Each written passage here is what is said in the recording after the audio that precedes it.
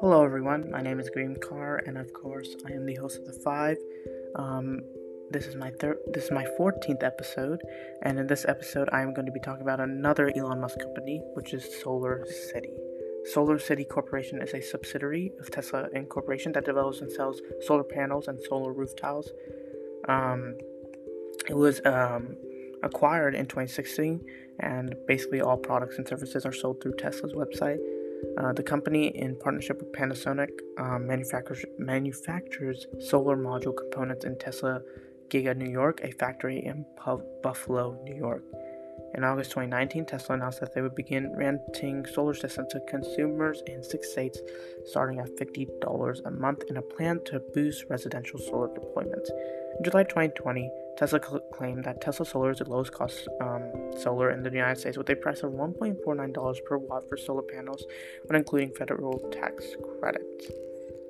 SolarCity was founded in 2006 by brothers Peter and Lyndon Rive, based on a suggestion for a solar company concept by their cousin Elon Musk, who was the chairman and helped start the company. By 2009, solar panels it had installed were capable of generating 440 megawatts of power. And when it became a subsidiary of Tesla Incorporation, it would be acquiring the company in an all-stock $2.6 billion merger. Tesla's mission since its inception has been to accelerate the world's transition to sustainable energy.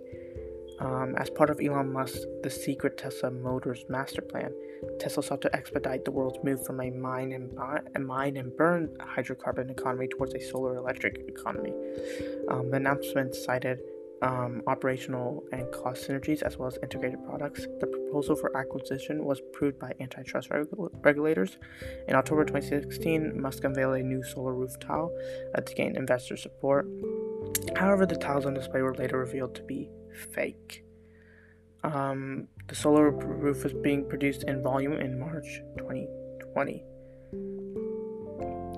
Additionally, some products and services are residential solar panel rentals, lowest cost solar in the US. They have a solar roof. They also have commercial solar panels. They also have installation technology. So basically, SolarCity acquired Zep Solar in 2013, and Tesla uses these specialized mounts that Zep Solar makes for solar panels that snap together on rooftops. They also have energy storage. Tesla promotes Powerwalls on the Tesla website when they sell solar panels or solar roofs. They also have solar leasing, electric vehicle chargers, energy efficiency evaluations and retrofits. They also have a Solar Strong project, which was SolarCity's 5-year plan to build more than $1 billion in solar photovoltaic projects for privatized military housing communities across the United States. It was announced in late 2011. They also have some things related to energy storage.